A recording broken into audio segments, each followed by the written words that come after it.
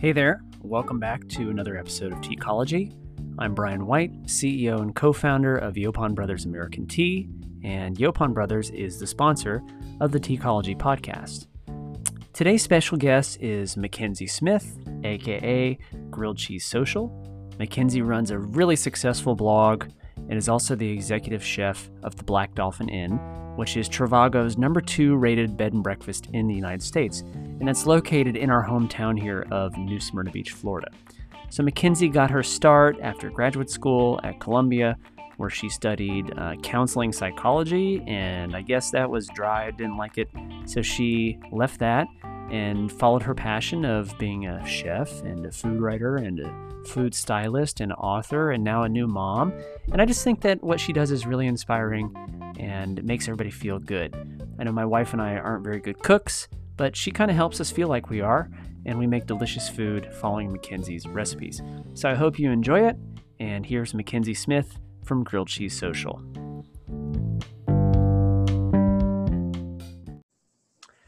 Mackenzie Smith, thanks for joining us here in Teacology. How are you today? I'm doing good. Thanks so much for having me. I'm so excited. Yay.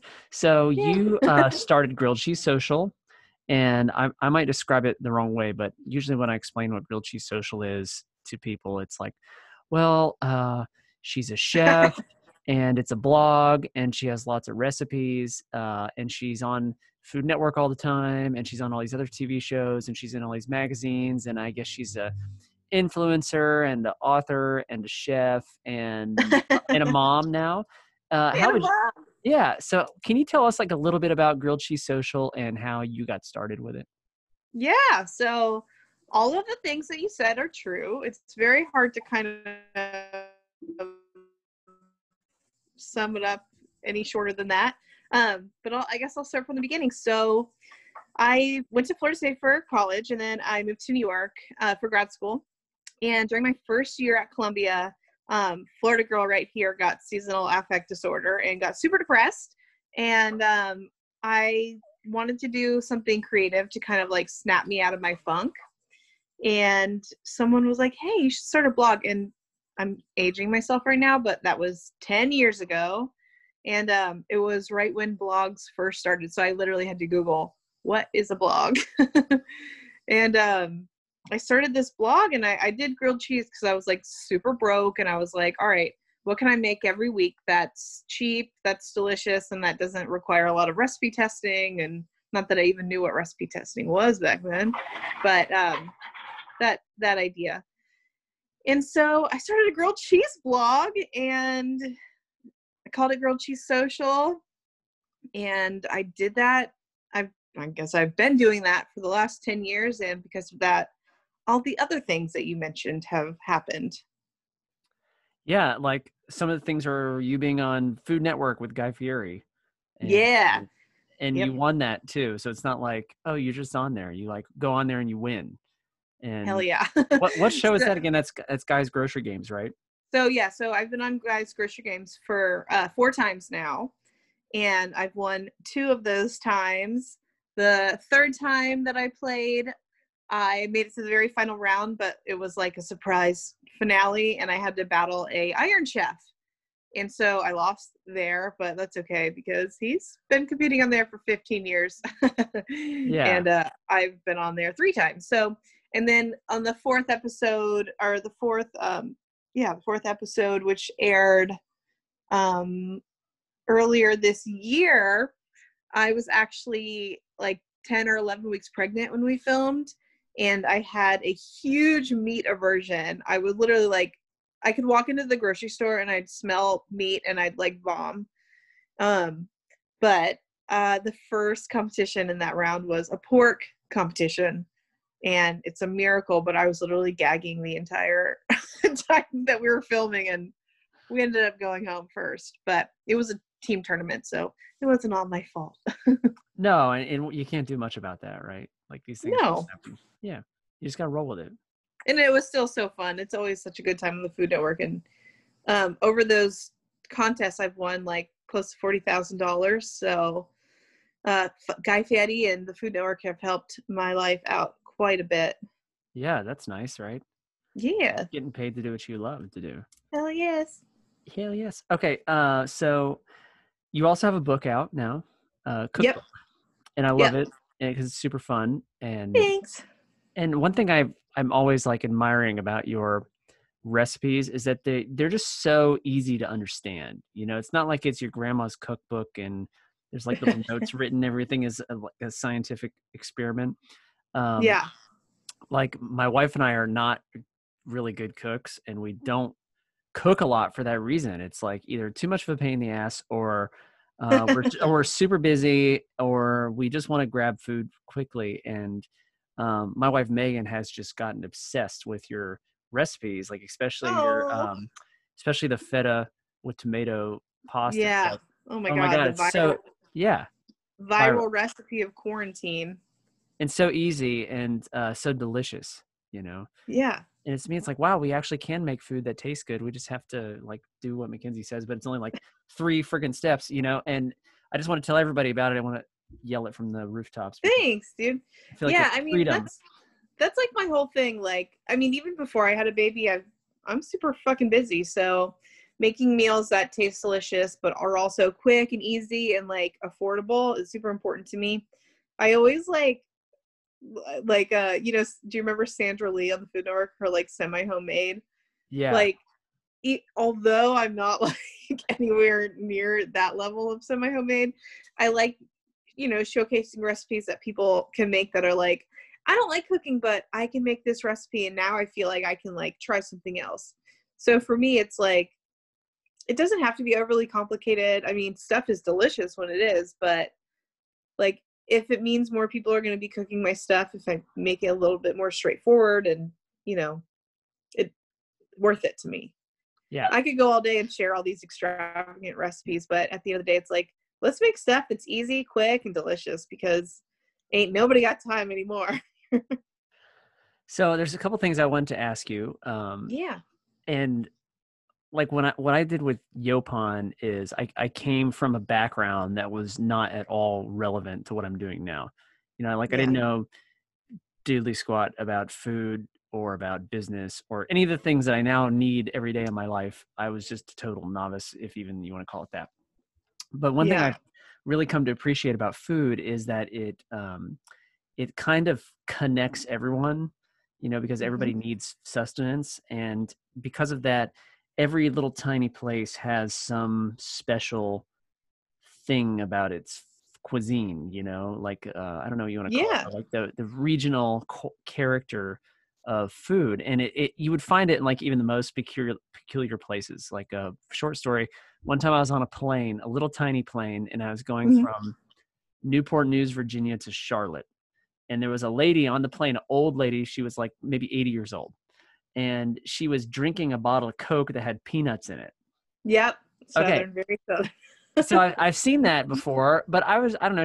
I thought maybe she would not want to talk to me because she was sitting next to me on a tiny airplane. And I never want to talk to people on an airplane. But I asked her about it because it's one of those things where I wanted to know about what is that? Why do people do it? Why is it delicious? And she told me this whole story about how she was from Arkansas and she had Uh-huh. always put Coke in her or peanuts in her Coke, and her parents did it and her grandparents did it, and it's just this crunchy, salty, sweet thing. And I was thinking that who's the first person that put peanuts in Coke and figured out that it tastes good? And so anyway, I'm rambling on with that, but No, but what I wanted to get into was I feel like your recipes often have like a very southern tinge to them, you know, like even if yeah, it's just a little flavoring, like you can tell that you know your family is from the panhandle, the South. the South, right? And Yeah. so I see it pop up all the time. And what are some of your favorites, you know, and about southern cuisine? You know, I think the fear of fat, or I guess the non-existing fear of fat is probably my favorite thing. So many times people cook something and I see them using like margarine or like a shortcut like spray oil. And it's like, Bless your heart. okay, yeah, you bless your heart. Yeah, right. Yeah, you can do that, but like, I mean, fat is a huge flavor profile. Like, if you don't have fat in a meal, it's not going to be as delicious. And like, whether that's you know, a spoonful of butter as a finisher, a drizzle of olive oil, or, you know, cooking your eggs straight up in bacon grease. Like, there's so much flavor and so much more taste that comes. It's like almost like, you know, like salt is like essential, is a flavor enhancer. I feel like fat is that way too. And I think Southern food does a really great job of that, as, you know, just like French food does too, because you know, their food is full of delicious butter and cheese. And I think Southern food, like even in our vegetables, you add, you know, a ham hock or bacon or anything, and it's just fatty and delicious. And, you know, it's very vegetable centric, which is something that, you know, not a lot of people really consider when talking about Southern food. Like growing up on the table, there was always like 100 vegetables and like one meat, whether it was like fried chicken or like fried fish or like a meatloaf or something. There was always a plethora of vegetables because that's how they grew up, you know, just like farming and using what they had. And I like to stick to that mentality because that's how I grew up eating. And I mean, vegetables are, I mean, I'm not a vegetarian, but I could eat vegetables for the rest of my life and Me too. not even miss meat. Yeah, like I grew up in the South too, and I love collard greens. I mean, I just can't get enough of them. You know, I could eat Yeah. collard greens every day, and especially when you put some of that Tabasco vinegar on there, I just Hot forget pepper it. vinegar. Yeah, Yes. that's like one of the best things ever in the world. It's so good. It's Yeah. so good. And then I've seen you use like chow chow in your recipes, you know? Yeah. And I'm like, that's Southern a really relish. Southern thing that people don't even realize anymore. And like, we're both from Florida, and I feel like Florida has been so invaded by people who are not from the South that it kind of gets watered down. You know, the Southern quality of people, way people cook here is like not as prevalent as it once was. But I would love to see more of it, you know, because like you said, there's so much about Southern food that people don't realize, you know, the use of vegetables and the flavor profiles and just and eating from the land, you know, it's such a big part of, I mean, my mom grew up on a farm, my grandparents grew up on a farm. And that farm is still growing. It's crazy. I'll go up to my mom's from Tallahassee, background real quick. And I'll still go up there, and there are fig trees and pear trees and muscadines and blueberries. All that stuff is still growing, and it's just like no one really tends to it. Yeah. The homeowner now is just like a college, or he's in med school, I'm sorry. But, you know, it's cool that the land is still just like that was when my mom grew up there. It's still providing. I like it. Special. Yeah. Yeah. Awesome. So we both live in the same town, full disclosure. Yes. We're New Smyrna people. Yes. Most people that listen to our podcast probably know that, you know, about us, but I think it's a special place, and it's kind of got its own flavor, you know, its own unique character. And how did you? So you started your business, Grilled Cheese Social, when you were in Brooklyn. Yeah. So how'd you end up here? Okay, so I moved to Brooklyn, and I was there for almost 7 years. Towards the end of my time there, I was actually like really feeling over New York. I wanted to change, but I was like, I'm never coming back to Florida. Like, I need a big city. That was like my whole idea, even to the point where my mom would be like, Kenzie, when are you coming back? And I'd be like, Mom, quit asking me. I'm never moving back. Just leave it alone. And so my whole game plan was, in January 2015, I went to San Francisco, found an apartment, was going to live with my friend Owen. And my lease was up, I think, in like April or something in New York. So that was like the game plan. And I went back to New York, and it was, of course, seasonal depression kicked in, as always. Florida girl in New York, missing that vitamin D. And I got a call from my mom, and my parents had opened a bed and breakfast here in New Smyrna called the Black Dolphin Inn. It's super fancy if anyone wants to check it out. We love it. Yeah, my uncle, my mom's brother, who was my mentor, he was always the chef. Also, backstory, my dad ran big resorts all over Florida. He was always the chef at all of my dad's resorts. So he was a chef here, And my mom called me. She's like, "Hey, Broy." His name was Broy. Actual name was Joe, but we always called him Bro. "Hey, Bro is not feeling well. We have a wedding next weekend. Can you come help him cook?" And I was like, "Yeah, absolutely." Like, literally, I was doing the exact same thing in New York, had a catering company that I was like slowly shutting down because I was like, moving to the other coast. And so this was February, and I flew down, and I remember getting to the hotel, and Broy was like Gordon Ramsay, but like teddy bear version, but he was so hardcore. Like, he was just an executive chef, like an old school one. So I got there and I saw Broy laying on the couch in the lobby, like hours before this wedding was starting. And I was like, what is going on? And it was just super weird. And I didn't think anything of it, but I was like, oh, he's sick. Like, me and my mom like cooked the whole wedding. And that Monday we went to the doctor and they told us that Bro had 3 months left to live. He had hep C, liver cirrhosis, and liver cancer. I guess they were all combined. And it was insane because he had never drank a day in his life, because when he was a kid, he was born with spinal bifida and had gotten a blood transfusion. And because of that, got like the hep C. So he'd always knew that like he couldn't drink. And so he did everything to prevent it, but he still, succumbed to it.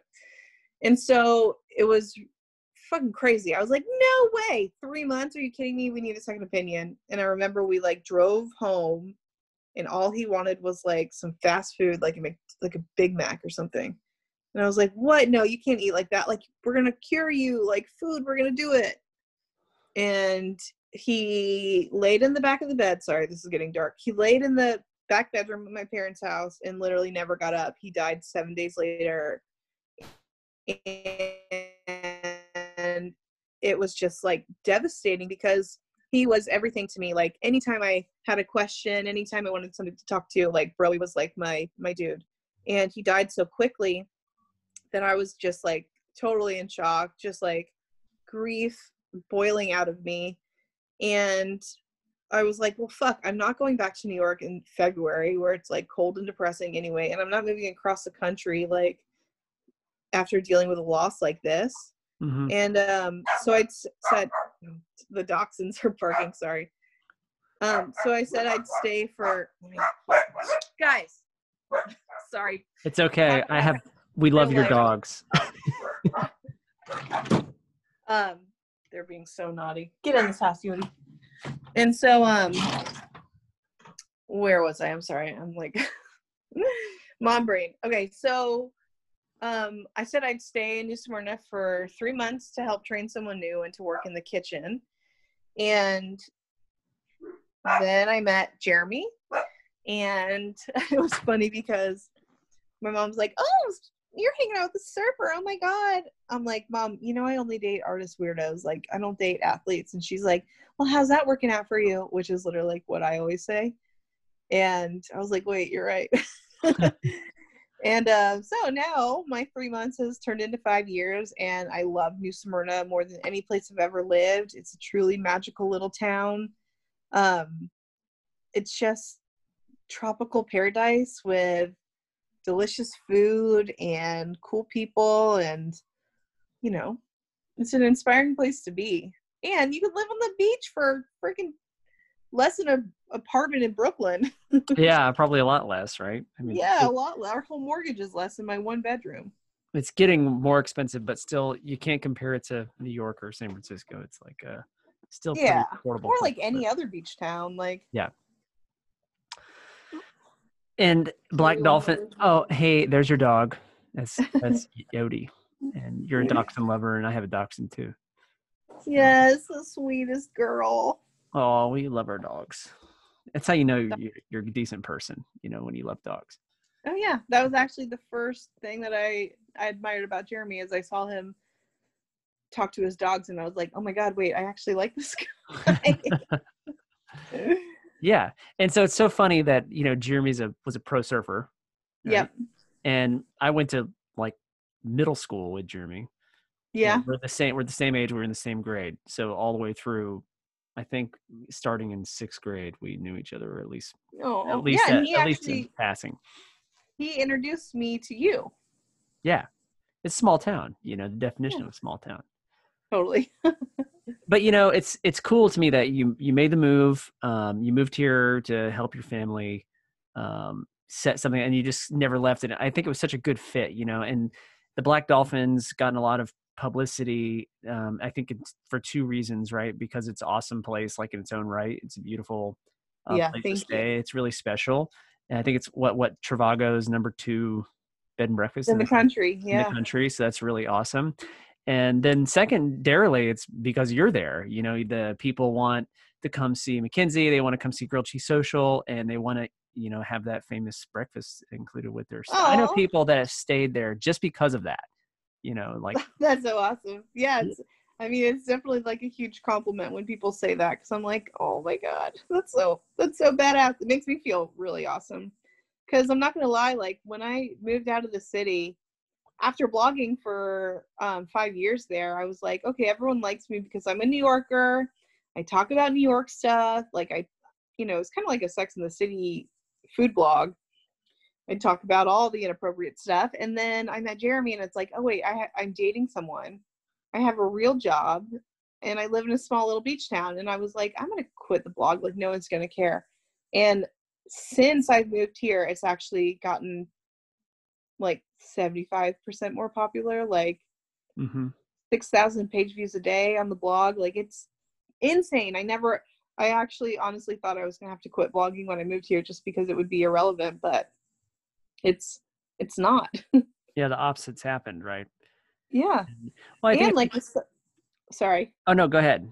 I was saying with social media, I think it like really makes things more accessible because, probably 10 years ago, who cares like what somebody in a little beach town in Florida is doing? But now it's like, oh, you have just as much equal access to like an audience and engagement and followers, no matter where you are, as long as you're like creating dope shit. Yeah. And there's something else too. It's like, okay, the feta pasta thing that you shared, and Yeah. my wife makes the hibachi chicken too. So Yeah, she always tags me in that. we tag you in things when we make it.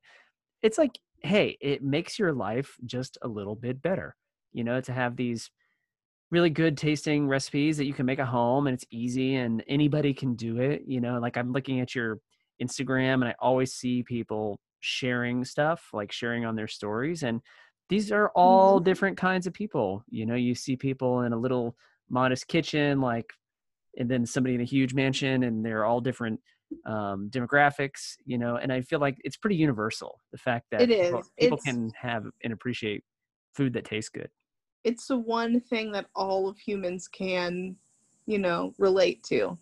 Yeah, totally. And I love that, especially culturally. Like, I think that's been the hardest part about COVID is not being able to travel, because travel was such a big part of my job, my life.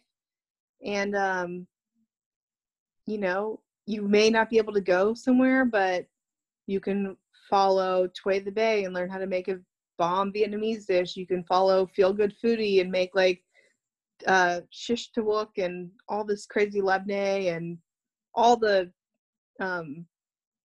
just different cultural Lebanese food.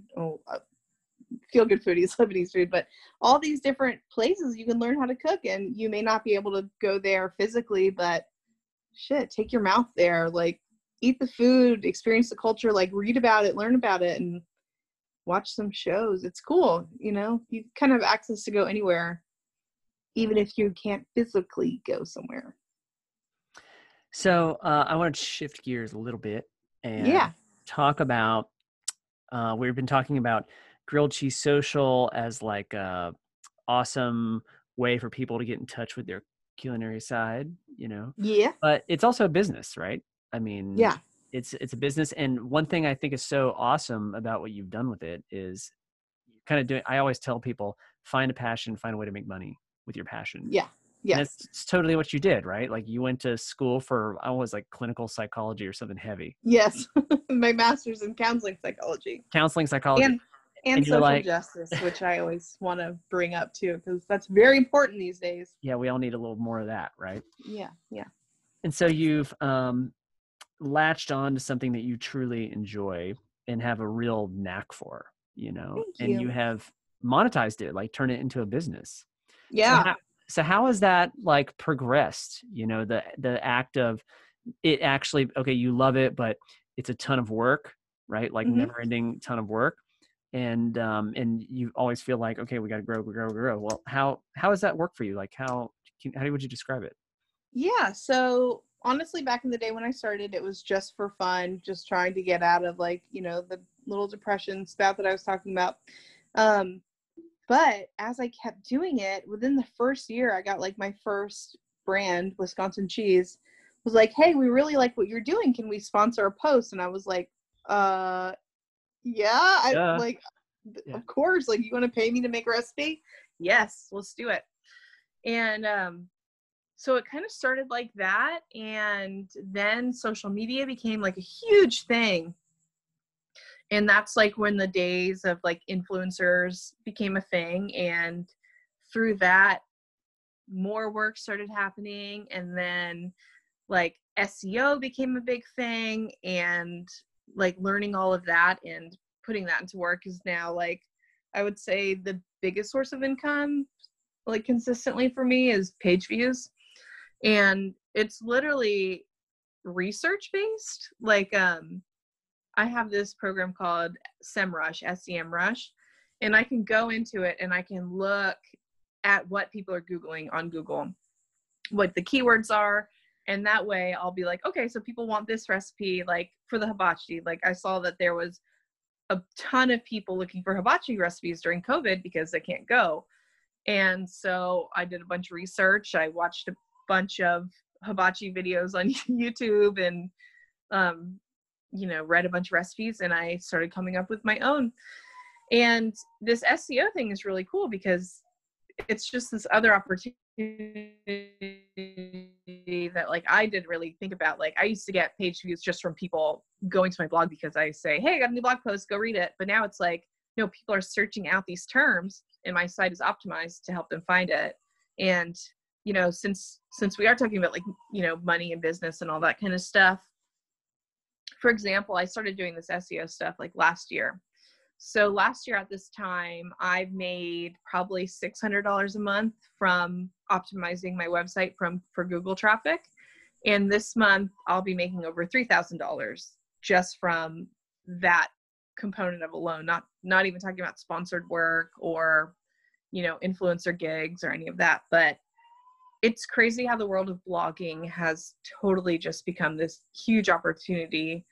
And I mean, on top of that, I self-published my book, which was a big investment, but I've since, paid that off. And now all of the books are just income, which is a lot different when you get a book deal with, a publishing house.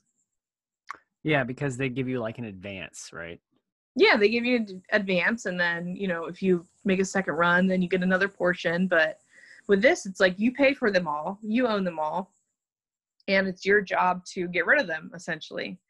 And so luckily, my website, I sell them all day long through the website. I sell them at the hotel, a lot of local businesses, but it's all money in your pocket after that initial investment, which for me was a no-brainer because I have such a large audience. And it's insane how many people are cooking now during COVID times than ever before. Like I think I've sold more cookbooks these last few months than the whole previous year that it was out.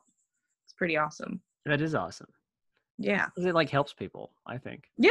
People are at home. People are cooking. They want to have delicious stuff. They want like to be creative. And I think that's, my goal in life is to make creative yet easy recipes that people can not be intimidated by.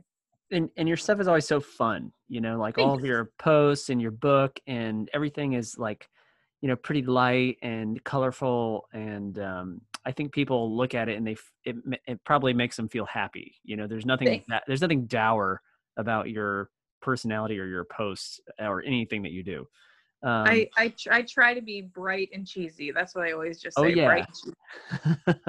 And so I always try to do that with our products. It's like I want people to look at it, open it, taste it, and be delighted by it. I mean, that's an Yeah. important thing. You want to make people feel good, and that way they they feel like they should share it with other people, and it helps the word get out, and it's a powerful thing. And I think you guys do a great job of that. Oh, thanks. We try. Yeah. It's really hard, right? I was talking to Adina, who's a friend of yours as well. Bessie. Dina is awesome, and she was on the last episode actually that we did of this. So we were talking about entrepreneurship, and same thing. Like, okay, we're passionate, we're hard workers. We really, normal like hours and things, it doesn't apply to us. They don't exist. Have work all the time, always thinking about new things we can do, or ways to grow our business and everything. But it is just really, really hard, isn't it? I mean, I've never, ever come across somebody that said, oh, this is so easy. It's just a breeze. No, oh my God. You make it look easy. You do. You make it look easy. Luckily, because I like it. But I mean, Adam JK, who's like an illustrator, he has this like thing that he wrote up. He's an artist guy. And it says, work a day in your life. And it'll say, and you'll never have to work again. But that's all crossed out. And it was like, have panic attacks daily, have a never-ending fear of, oh my God, what does it say? Oh, I'll find it and send it to you. But it's basically like the joke, like, find something you love and you'll never have to work a day in your life. It's like, find the job you love and realize that you're going to be committed to it 24/7 for the rest of your life. Yeah. Yeah. And, personally, I'm an eternal optimist with a heavy bit of realism in there. But I always try to see the good in things. And like, even with this Corona shit, like being pregnant in it, having a baby during it, like that was some scary stuff. And I'm not gonna lie, I cried all the time. But like the one thing that would bring me joy was cooking, and like cooking to like an audience. And that to me was just so rewarding. It actually like made me forget what was going on in the world. So for me, it's like an outlet, it may take up all my time, and like, it does seem like work, especially when things are like not working correctly, computers and programs and websites. But at the end of the day, the ability to teach somebody something, to have people interact with me, to tell me like I made their night better by just sharing a recipe that I love, like that is so rewarding to me. And I think that there are so many influencers and bloggers out there that kind of show this, like, everything's perfect and like not sucky.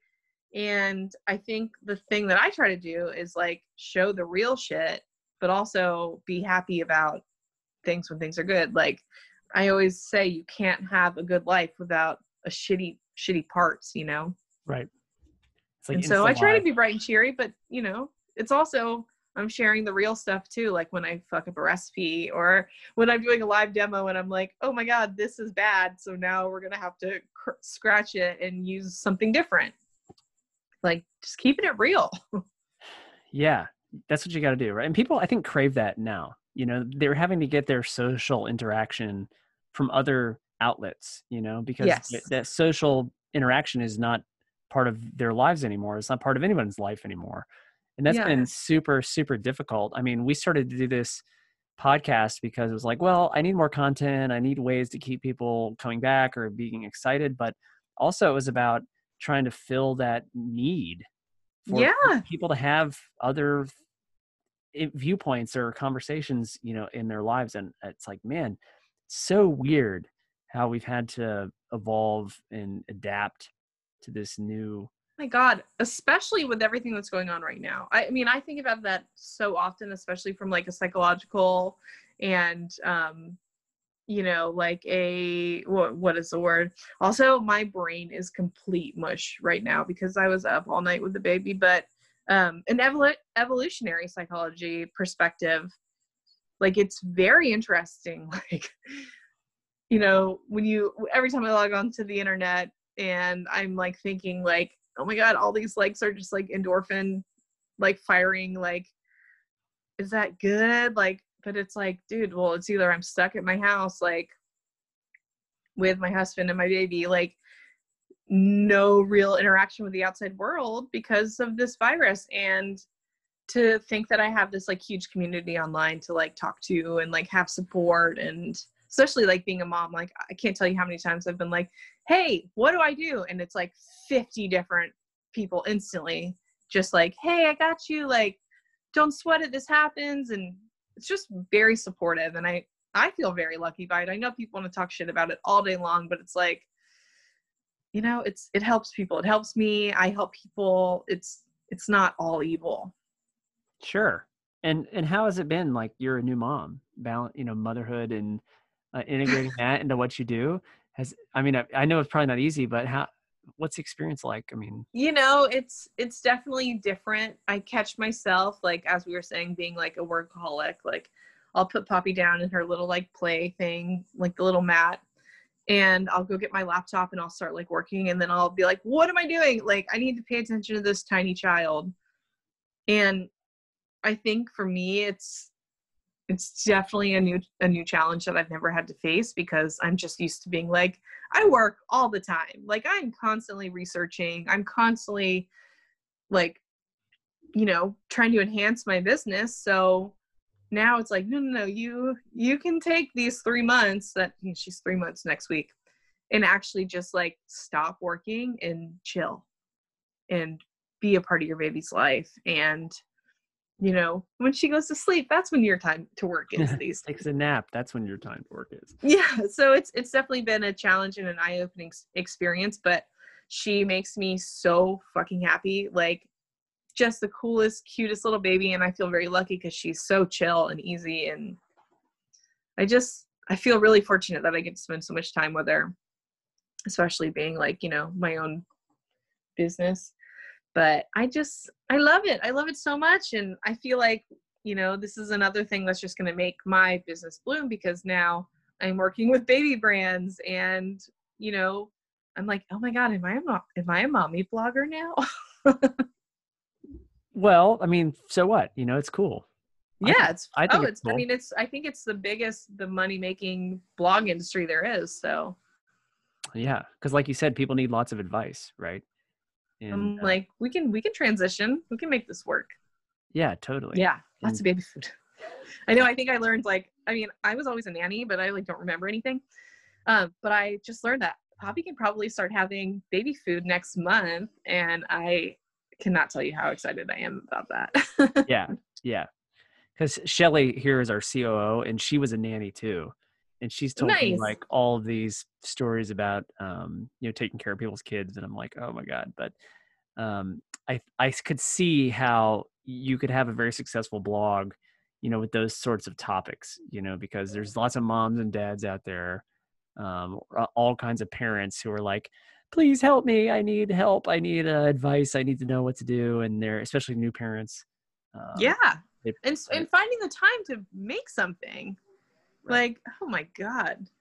People are like, I can't believe you're like cooking while you have this new baby. And it's like, to me, I'm like, well, I mean, someone's got to do it. And for me, it's like an outlet. So like, if I can like talk to people and walk through a recipe when someone else is holding Poppy, I'm like, this is what I've been waiting for. This is perfect. Yeah. So all that's awesome. And I'm so glad that you're enjoying, motherhood. Your baby's so cute. Thank you. And I don't think all babies are cute, but I think your baby is that's super a very big cute. Thank you. See, I would not tell you if I didn't think so, but your baby is very, very, very cute. Poppy is adorable. Thank you. So congrats on that. Thank you. So when I was talking to Dina, and usually when I talk to every guest, really, I try to pepper in a little bit of controversy just to spice things up. And one thing I really enjoyed talking with Dina Grigory about is kind of like the injustice that is a part of owning a business right now, and specifically growing your business, and how there are super huge communities of entrepreneurs who are, underserved. They don't have access to capital, or they don't have lots of things that they need for lots of reasons, and some of them are really dark and horrifying reasons. But I feel like the same thing can be said about food in general, especially good food. There are so many people in this country that don't have access to good food. I mean, the food deserts are learning about that is like, gut wrenching. Right. I mean, our office is in Edgewater, Florida, which is like just a little bit south of New Smyrna, and I feel like Yeah. there's a huge part of Edgewater that's a food desert. There's Yeah. no grocery stores within like almost a 5 mile radius. There's not even any convenience stores or farmers markets or even good restaurants like in that whole entire area, and maybe 20,000 people live there. So, if you don't have transportation or you don't have a way to get around, it's really hard for you to access quality food, or fresh food, especially. Yeah. And so during the pandemic, we gave money to Feeding Florida and Feeding America through the sale of our quarantine kits. Like we had this fun little T-shirt that was like socially distant, and we had a Yeah. I mask. have one. Yeah, you have one. It has a mask, and we made one of the things we YouTubed and learned how to do is make hand sanitizer here. Our lavender. So awesome. So, but like a good portion of those proceeds went to those charities, and the idea was to help people. Well, when we first started talking about, okay, where should the money go? And two of our founders here were like, it needs to go to Feeding Florida. It needs to go to Feeding Florida. And the first thing my mind went was, is that really like the best place for the money to go? Like for these food banks, in Florida, we're like this huge prosperous country. And then I went to one of these food banks during the pandemic, and I saw the huge line of people. It's insane. It was heartbreaking. I couldn't believe it, and so we did decide to put the money there. But man, like we were just talking about, everybody needs food, and food unites everyone. And, yes. But there are also a lot of people that don't get what they need. And yeah. And I mean, especially like nutrient wise, like, God, the learning about the food deserts, like I used to do work with, oh my God, what is it called? I'm sure it'll pop into my head. It was like one of the New York food bank things. We'd basically like give farmers market produce out for free, like every other weekend with the cheese shop that I worked at. Oh my God, I'm blanking. I'm sorry. I'll think of it as we go. But like the first day on that job, I remember being like, oh my God, like there are so many, are we gonna have enough food for all these people? Like, what are we gonna do? And if they didn't get the fresh produce from us, like their only option was like 7-Eleven, I mean, not 7-Eleven, but bodegas and little corner stores that were selling like packaged goods and processed foods. Like it was just something that I had never thought about because of my privilege, and it was heartbreaking. It was eye-opening, and thinking about how much that is even going on these days with people out of work because of coronavirus. And it's just majorly fucked up. Yeah, well, there was that was one of the things that really floored me when I went and saw that food bank was well, I mean, I feel like there's like a certain demographic or type of person that we envision as patronizing a food bank. It's like homeless people or people that are really down on their luck. And I saw just all different sorts of people who really obviously needed food. And when you think about it, like, man, that's such a basic necessity. And these people were waiting in line for hours to get some. So I was like, man, this is really hugely concerning, the fact that there are this many people who have food insecurity. And, it's really sad. It is sad. And I don't know why I brought it up, maybe just to depress everyone. But I think it like balances the conversation, to talk about, okay, well, delicious, fun. The real shit. This is important. Delicious, fun, amazing, but also like, let's be mindful, of how lucky or fortunate we are to be able to crack open a amazing grilled cheese social cookbook and make one of these awesome recipes. Yeah, and actually have the ingredients to make it. Yeah. And like, this is not at all as devastating or as real as, someone going through all this. But like when I was writing my cookbook, I had the opportunity to make it like fancy cheeses that like I loved when I worked at a cheese store. And I remember like one night sitting down and being like, I don't want that to be it. Like I want it to be accessible to everybody because I live in a small beach town. I can't get half of these cheeses. Like, I'm going to use everyday grocery store cheeses and make the recipes so delicious that you won't even mind that you're not eating like a $20 for a quarter pound of cheese. Yeah. And it's, you know, and I feel like Adina probably talked about like the wellness industry, like how that's just a privilege in and of itself to even be involved in that.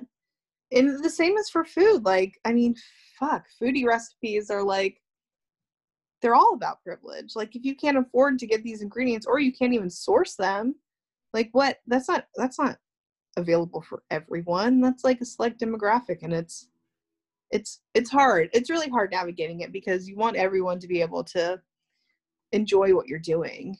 Yeah. But like, what if they can't find that first basic need and they're at the food banks? Like, how do you give back to those people? It's tough, right? But I'm going to go all the way back to the beginning of our conversation and say Southern food. Yeah. I feel like Southern food started because of scarcity and because, I mean, it's really born, even a lot of the food that people eat in the South really started on slave plantations. And when you think about it, you know, there's a lot of foods that are in the South that have African heritage, you know, or that were somewhat derived from that cultural component. Yeah. And I feel like you still have delicious options with basic and cheap ingredients.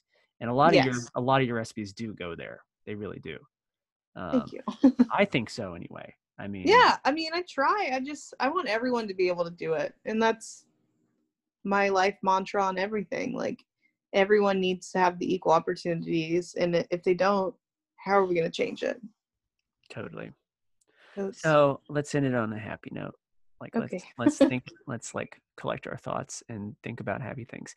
I would say, okay, I don't see anything but good things happening for you in Grilled Cheese Social, but what's on your plate? No pun intended.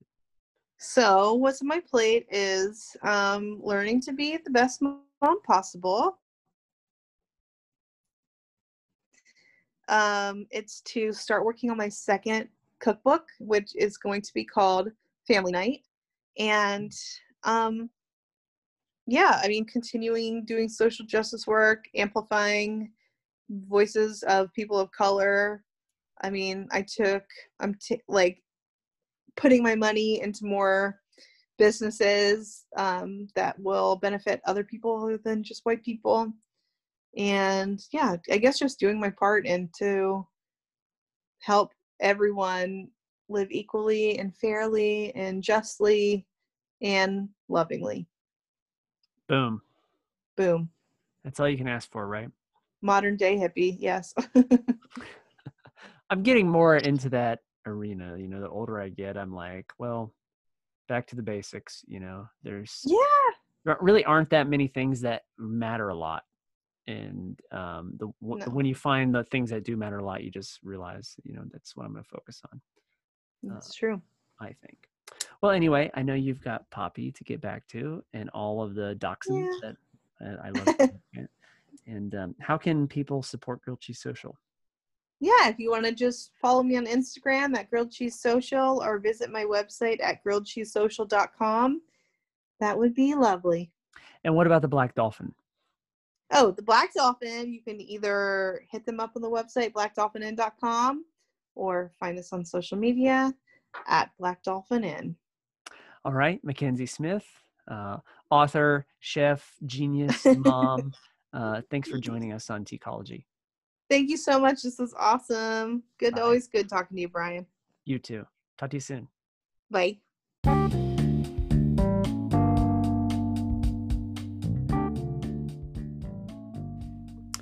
I hope you all enjoyed that conversation, and I want to thank you for listening to another episode of Teacology.